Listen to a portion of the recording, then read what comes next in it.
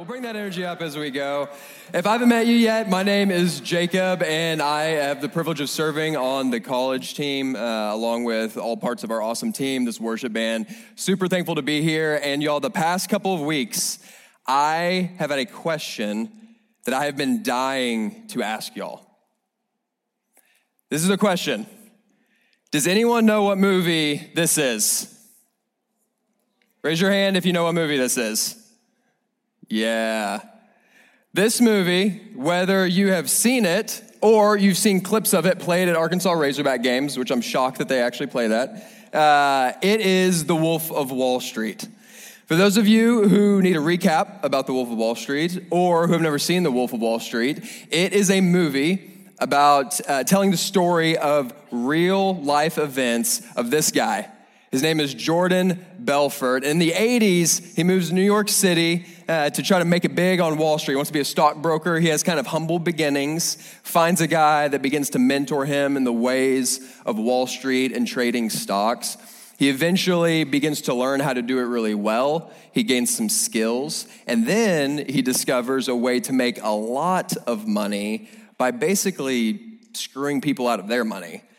He starts investing stocks with clients and really defrauding them. And literally the whole movie is about that. It's about his kind of rise to fame and power with the organization that he starts, with the company that he runs, and then all of the lifestyle that goes into basically how they lived. Jordan Belfort, the real Jordan Belfort, not Leonardo DiCaprio, has a lot of interviews about how real the movie is, and he's like, yeah, man, all the stuff in that movie, like, it's actually pretty accurate. Now, you might be wondering, why the heck is he bringing up The Wolf of Wall Street at a church service? And it's probably because you know that it is an absolutely horrible movie. And hear me say, I'm not promoting this movie by any means. Do not go watch it. It is not good, and it's not good because of things like this. It set the Guinness World Record for the most F words used in a movie, which was 569 times. That's almost 3 every minute. 3 every minute, it says this. And there's also just drugs galore. Like, that's one of the main little, like, sub-themes throughout the movie is they're, like, just always on drugs. It's very sexually explicit. It is basically all things immoral wrapped up into a movie. Now, the crazy thing about this movie is that as it was made by a very famous director, it highlights things like greed, lavish lifestyle, materialism, financially defrauding people, ruining people's lives as you do that. It paints women in a horrible light just as they treat people. Immoral personal and professional life. It highlights all of these things. Yet, whenever this came out, which was my junior year of high school, so 2013, it had a massive influence on our culture. It had stars like Leonardo DiCaprio, Matthew McConaughey, Jonah Hill, Margot Robbie, all playing main roles. It grossed $400 million at the box office. It won 5 awards: Best Picture, Best Director, Best Screenplay, Best Actor, and Best Supporting Actor. It inspired a song that maybe many of you have heard by the title of Jordan Belfort by a guy who I'm unsure of his name because it was kind of a one-hit wonder. And it took this knowledge and this atmosphere of trading stocks and like living in the fast lane and things like that to something that was known and that people did, and it kind of moved it to the space where average people like us can kind of dabble in it. We get to see an inside look at that life. We get to get on things like Robinhood and trade stocks and like make money and get those little hits of dopamine whenever you do it. It utterly changed the culture. It made Jordan Belfort go from a guy who only finance nerds knew about to a guy that every fraternity guy in America knows about. It completely changed the culture. The Wolf of Wall Street is literally one of the most popular movies that the U.S. has ever made. And it sheds light on all of these things that I just mentioned. But it was partially meant to be a sobering film. It shows just insane things to really paint some picture and paint some or give some pictures, some color as to, hey, this is like real. This is part of our culture in America, in the West, where we have the ability to run after big things, especially wealth. And it gives a lot of warning by what you see and some of the consequences that are in the movie of living that way, of giving your life to things like this. And yet, even though it is meant to be sobering in some ways, we as a culture just generally just elevated it. I mean, awards, this is good, even in the midst of all the evil that's done in the movie. And it became something to be emulated. Why do you think that is?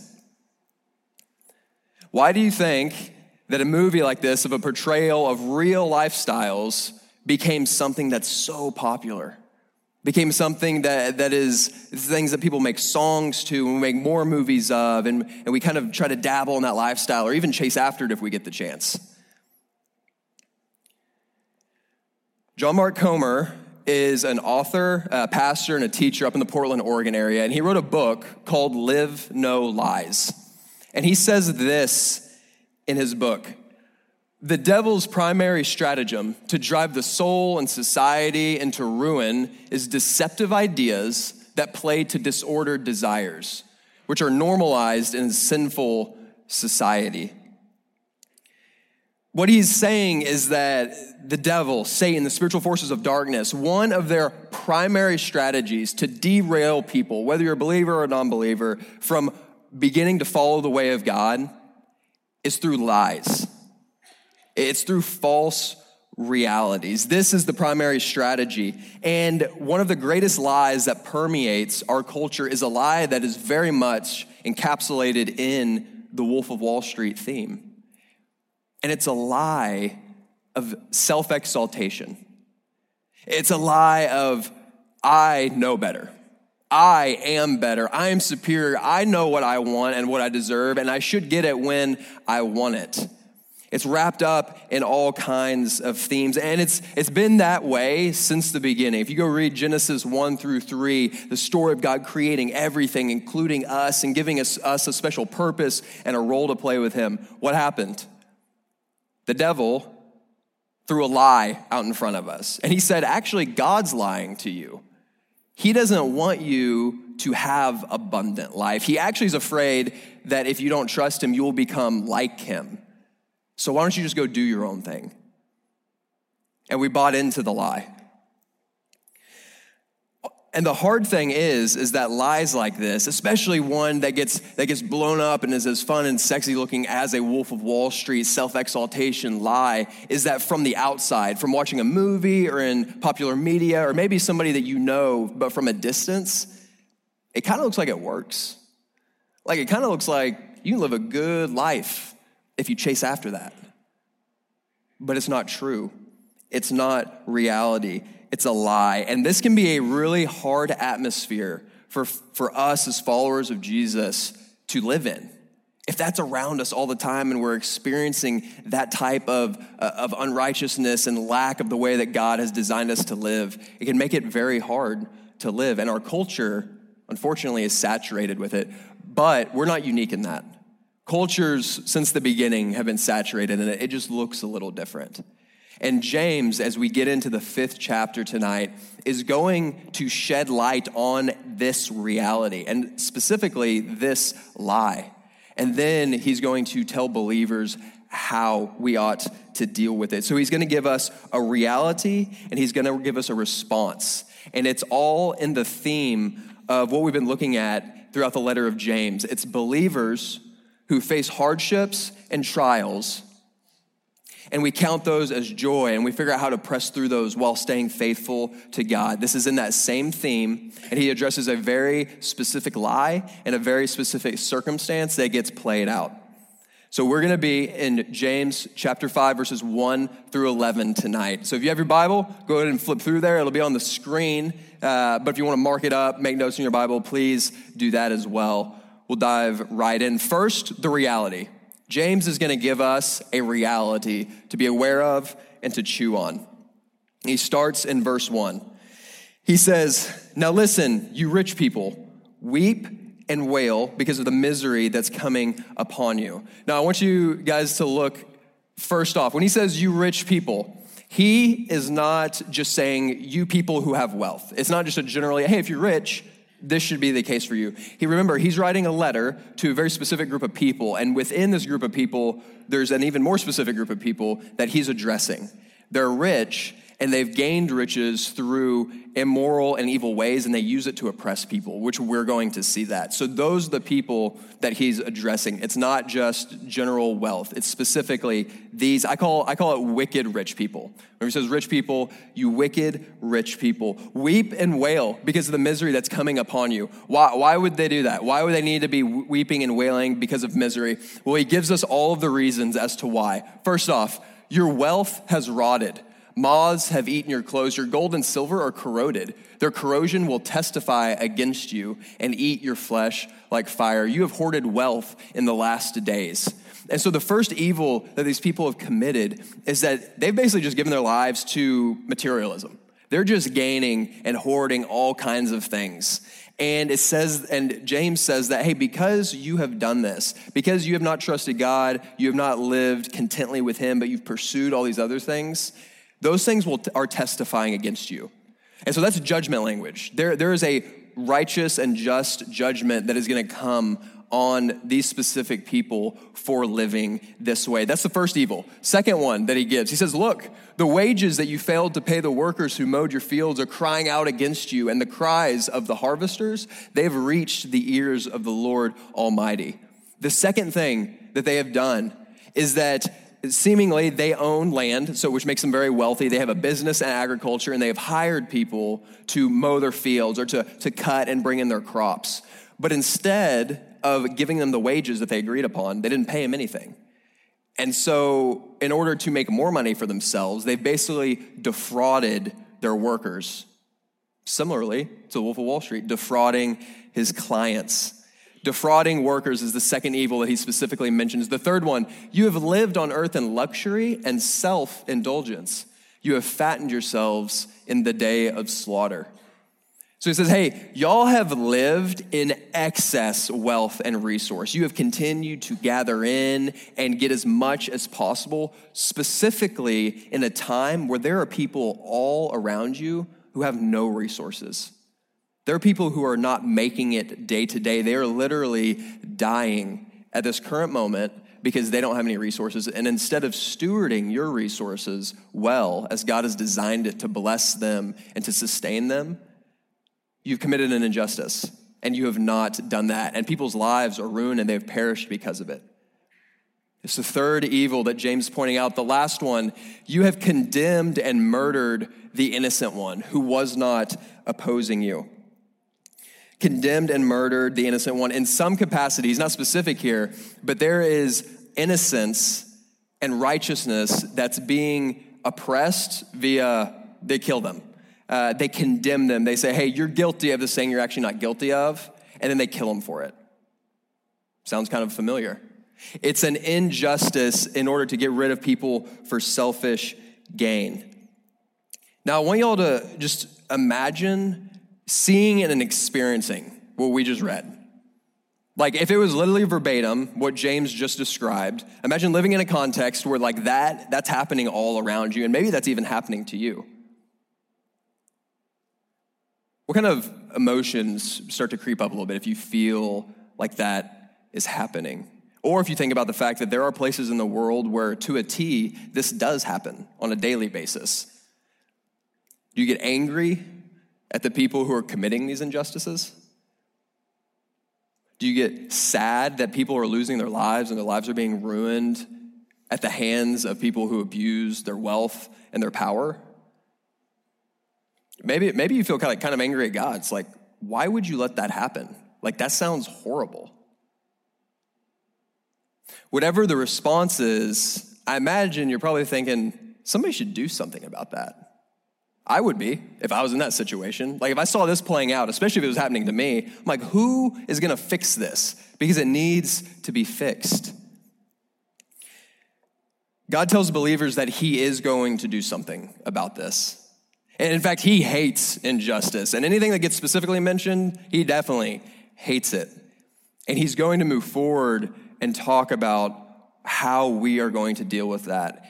And this is exactly why those miseries that they should be weeping and wailing about are going to come upon them, because God hates this type of injustice. But I want us to look at these 4 specific things that James mentions here. He says, you've hoarded wealth, you failed to pay wages, you lived on the earth in luxury, and then you've condemned and murdered the innocent one. These are, to a T, specific disobediences against commands that Jesus and God the Father in the Old Testament gives people. Look with me. In Matthew 6, Sermon on the Mount, Jesus says this: do not store up for yourselves treasures on earth where moth and vermin destroy. It's almost verbatim. Like, James is literally just saying you literally did the opposite of what Jesus is saying. Next one. In Leviticus, God says this: do not hold back the wages of the hired worker overnight. Holding back wages, defrauding workers, explicitly commanded to not do. Next one. Jesus tells a parable in Luke about this guy who's a rich man. He's described as rich and that he lived lavishly while he was on earth. But now he's in Hades, or the realm of the dead, and he's in torment because he lived like that. It's exactly what these guys in James are being called out for. And then finally, in Acts, after Jesus ascends after his resurrection and the beginnings of the church is happening, and Peter steps out in boldness and proclaims the first mass gospel message to thousands of people, he says this about those who killed Jesus: you disowned the holy and righteous one. You killed the author of life. The pinnacle model for condemning and murdering the innocent one was that people did this to Jesus. These guys that James is addressing here, they did the exact thing that God says, hey, this is not how people are to live. If you notice a similarity in all these things, an underlying theme is the lie that we started out with. There's a lie of self-exaltation that has caused all of these injustices and evils that these people have committed. This is just one example. Wealth, the accumulation of wealth in immoral ways, and the abuse of wealth or power, especially against people who can't really do anything about it. But this could play out in all kinds of ways. You think about just generally the abuse of status or power. Maybe you guys have seen that or experienced it. Maybe you've seen it in work, if you work full time. Unfortunately, you have a manager, a boss, maybe somebody who owns a company, and they use their status and their ability to hire, to fire, to do whatever in order to make sure nobody gets near taking their job, or just to make sure that everybody feels smaller than them. Maybe you felt that exact same thing, but in other scenarios in life. Maybe you felt it in family.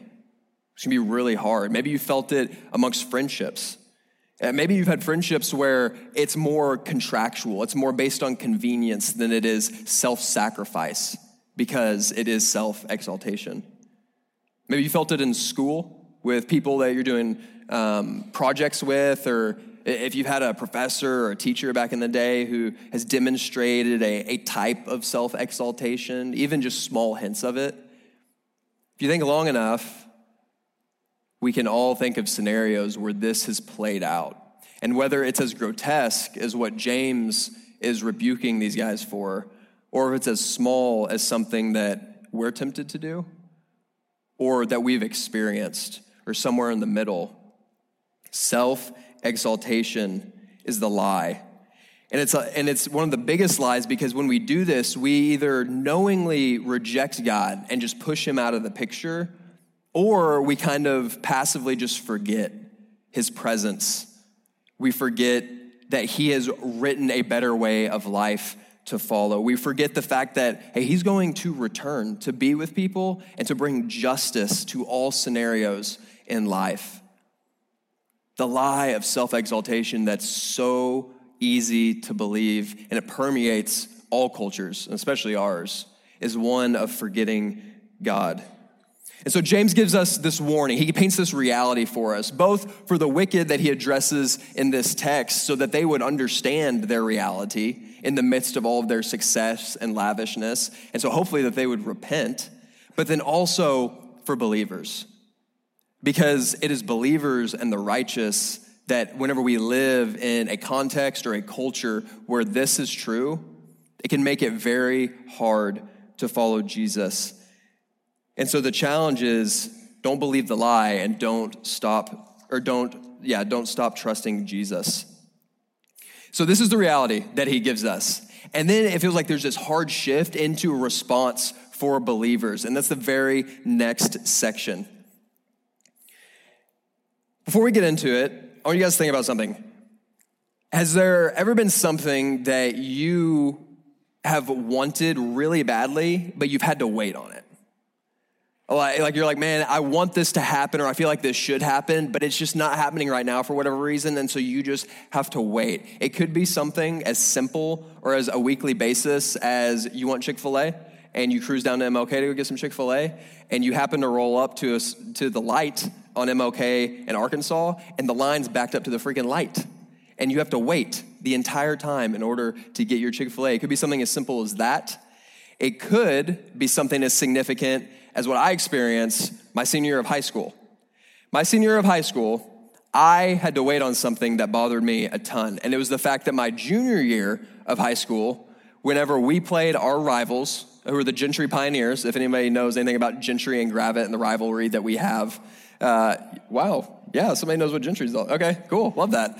Mid-tier 4A football in Arkansas was a big deal, okay? And these rivalries were important to us.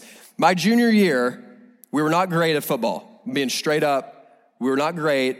And for the first time in a very long time, we lost to Gentry. We played them at their place, and we got smoked. And it was a really bad look. The upperclassmen on our team, they had kind of a bad attitude about the team, and me and my friends, who are all juniors, were kind of frustrated about it, and we were like, oh my gosh, I can't believe this just happened. And the only thing that we thought about for an entire calendar year was when we were gonna get to play them again, because we were sick and tired, even the day after it happened, of hearing all these guys that we knew who played for Gentry talking smack about how much better they were than us and how horribly we played against them. And we waited for an entire year, enduring all of the trash talk by these people that we felt were inferior to us based on our record. We endured all the hardships of two-a-days coming around in the summer and going into the fall. We experienced playing all these teams leading up to playing Gentry our senior year. And finally, the last home game, senior night, we get to play Gentry. But it doesn't stop there, because there's this organization that, again, thinks that 4A football in high school is really cool. And they're like, hey, we're going to pick a rivalry every year to highlight, and you get a trophy, basically, if you win. And they put it on the news and all kinds of stuff. And they picked our rivalry this year. And so Gentry comes to our place. They strap up their pads, and we go to war with Gentry. And all my friends are waiting to exact vengeance that is due for them showing us up the year before. And we ended up beating them 40-0, mind you, and I got the taste of victory that I had deeply desired. Not only did I get a taste of victory, we got the taste of this sweet trophy. This was the highlight of my high school. It was me and my boys, we had that trophy. I don't know where it went after that. I think we for sure took it to a party after that. But we had to wait for this, and we had to endure a lot of hardship, and we had to be very patient as we listened to people talk smack to us. That's a silly example, but there are more serious examples. Earlier this week, I read an article about a leader of kind of the underground church in Iran, and he got arrested, and they got taken into custody. He was missing for a little bit until a sentence came out. And because he was leading an underground church and was, in a sense, lying to the government, he's currently sentenced to 10 years in prison in Iran. And then after he gets out, there's 10 years of social exile, which basically means that once he gets out, he's not allowed to get a job. He's not allowed to be reaffiliated with any formal organizations that he previously was. He's basically ostracized from the culture. And so he can't work. He can't provide food for his family, for himself. And it's because he follows Jesus in a culture that very much does not like that. He is having to demonstrate legitimate endurance, patience. He's having to trust God, and this is exactly what James says that believers must do in response to this. In response to the section that we just read, Believers are to patiently endure until the Lord's return. We're to patiently endure until the Lord's return. James continues. He says, be patient then, brothers and sisters. So his immediate response is, in light of what we just said, believers, brothers and sisters, be patient until the Lord's coming. See how the farmer waits for the land to yield its valuable crop, patiently waiting for the autumn and spring rains. You too be patient. He continues in verse 10, brothers and sisters, as an example of patience in the face of suffering, take the prophets, for example. We're to be patient because patience means that we desire something, does it not? If we have to be patient for something, we are desiring an outcome for something to happen, but it's not happening yet. And so we have to wait. We desire to see Jesus fully. We desire for all the wrongs in the world and the suffering to be made right, but it hasn't happened fully yet. And so we be patient. But we don't just be patient, we patiently endure. He continues, be patient and stand firm because the Lord's coming is near. Down in verse 11, as you know, we count as blessed those who have persevered. You have heard of Job's perseverance and saw what the Lord finally brought about. Job, it's actually a book in the Old Testament. You should go read it if you haven't. It's wild, and it's an example of somebody who endured extreme suffering in the midst of kind of having everything originally, and him enduring in different ways through it, and the Lord keeping him and seeing what God did in his situation. We patiently endure. Enduring might be the hardest part because if you have to endure something, that means it's very hard. There is some type of hardship that's coming at us. Whenever people around you are not walking with God, don't have any care to live righteously, to live faithfully to God, and you're trying to, and they're having success, or you're on the brunt end of being oppressed or pushed back on in some way because of it, that is really hard. Again, how does that feel whenever you experience that, or if you know somebody who has experienced that? It can be very easy to say, you know what, I don't want to do this anymore. This isn't worth it. I want the success that these people are getting. I'm angry at them. I'm angry at the rest of all these other people I'm trying to do this with because it seems like they're not helping. I'm angry at God. Why is this happening? Living righteously in an unrighteous world is very hard, and we have to endure. Have you ever experienced hardships while trying to follow Jesus? Just in general. Think about that for a second. Have you ever experienced legitimate hardships that were emotionally painful? I know I have, and I have a lot of friends who have.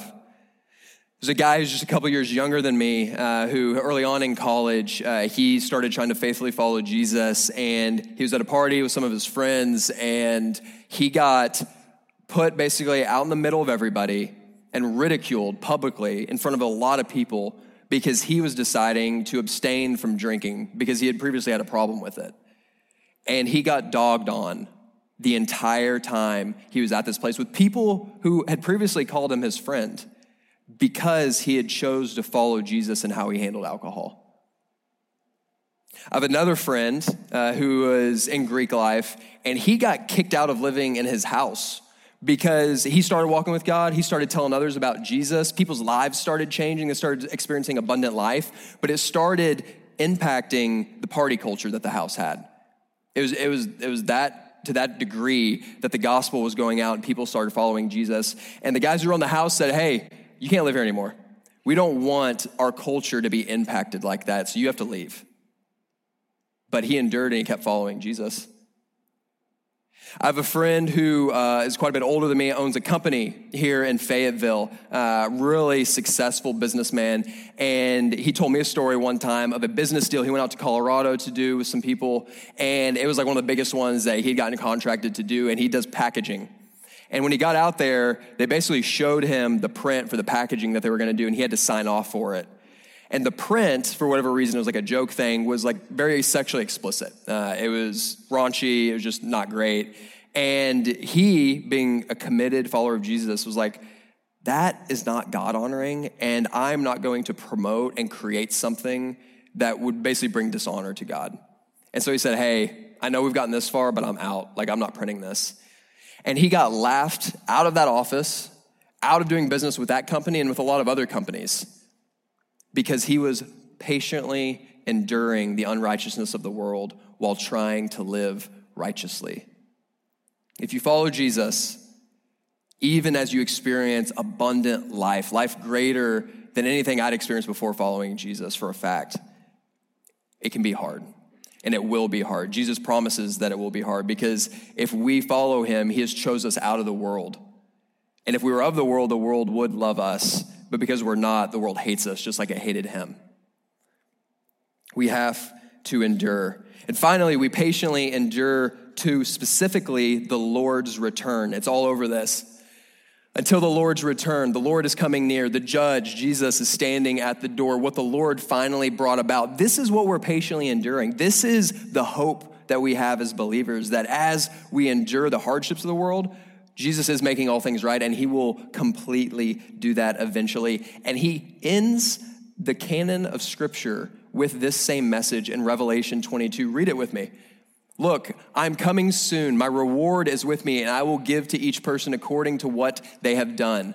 Blessed are those who wash their robes, that they might have the right to the tree of life and may go through the gates to the city. Outside are the dogs, those who practice magic arts, sexually immoral, the murderers, idolaters, and everyone who loves and practices falsehood.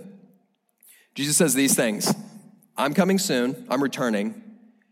Each person is going to get what is deserved of them, whether they choose to follow me or whether they choose to continue to rebel against the good God.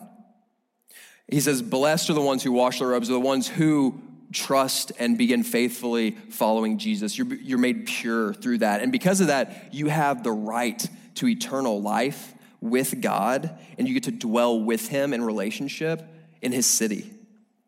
He says outside of that city, so outside of the presence of God, he says it's the dogs. This is a common idiom used to describe people who are basically outside the blessing of God.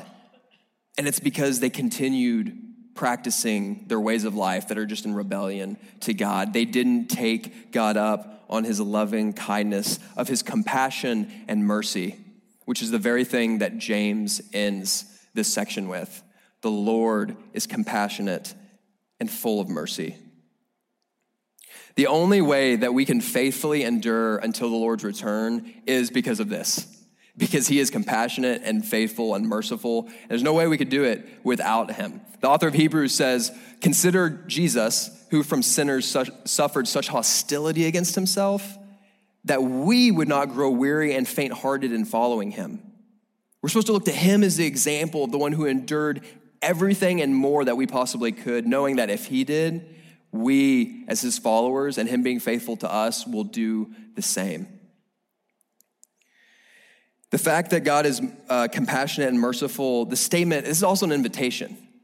For anyone in here, or anyone who reads this, or anyone who gets the chance to hear what we call the gospel from somebody who knows Jesus, this is the open invitation that for all of us, because we just naturally rebel against God, we naturally place self above everything else. We have relationally separated ourselves from him. But because God is loving and merciful, he didn't just want his pinnacle of creation to go by the wayside and become completely corrupt and forgotten. He said, no, I want to continue dwelling with my people. And so throughout history, he's worked out what he calls a plan of redemption to redeem us back into relationship with him. And he does it in the pinnacle of the gospel message, which is that whenever we couldn't do it ourselves, he took on our nature. In all experiences that we have had, being born, growing up, facing challenges to learn, facing temptation, he's done all those things. And while he did it, he stayed faithful to God every step of the way, never was self above the will of the Father. But the innocent one was condemned. He was murdered, and he did die. But that was part of the plan. Because in his death and then being resurrected from the dead, he took care of sin's most powerful weapon, which is death.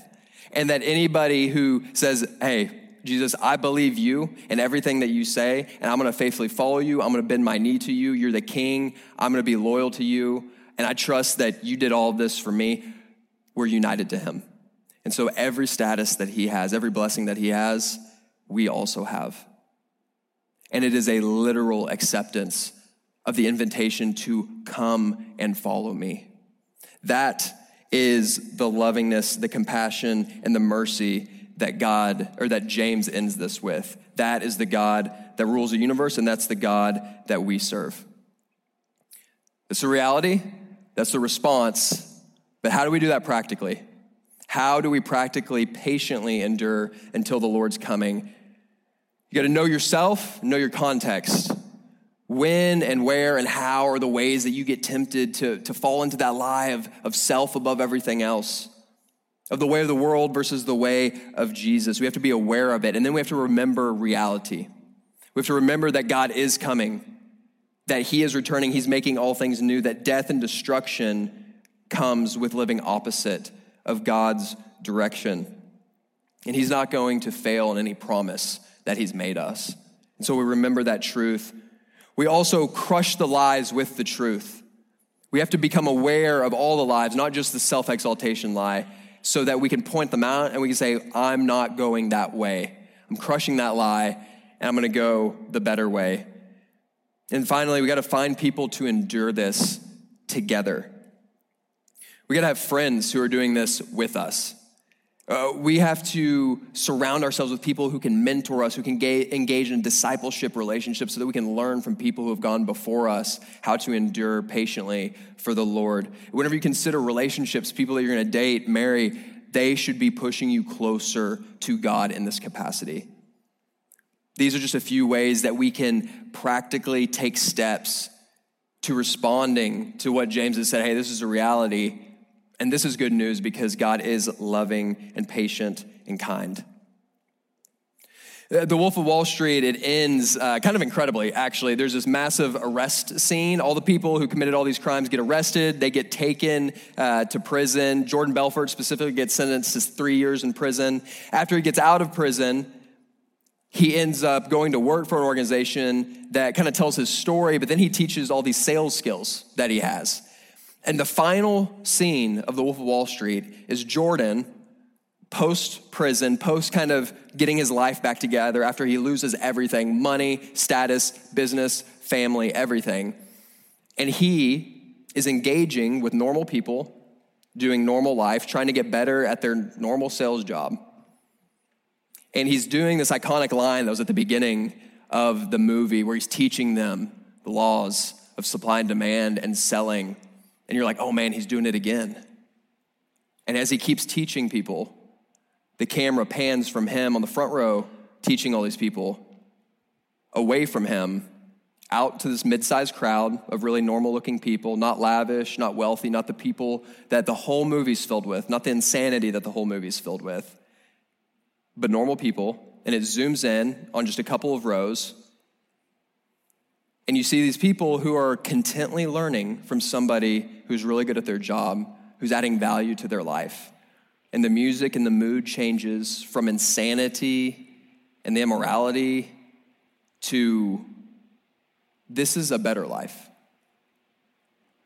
Though this other life that's been presented in this entire movie is fast and wild and sexy, it was destructive, and it's actually not better. The better life is one that is reality.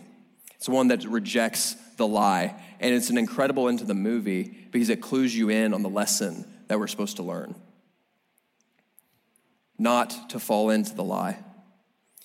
God gives us a better way. James alludes to it. You keep reading the Gospels, you're going to see it. Jesus invites us to follow him. And so I want to ask if you will do the same with me, to follow Jesus on the better way. Let me pray for us. God, thank you for giving us truth. Thank you for giving us the ability to identify what is not real, what is not as you have designed it, and that we can experience abundant life. Lord, I pray that you would empower us wherever we're at, whether we're following you, whether we haven't committed to following you faithfully yet, that you would show us that goodness that we can taste and see. And we can see that whenever we patiently endure for your coming, we experience incredible life in the midst of hardship. And that one day there will be no more hardship. And that is the hope that which we cling to. So help us believe that and help us live that. Amen.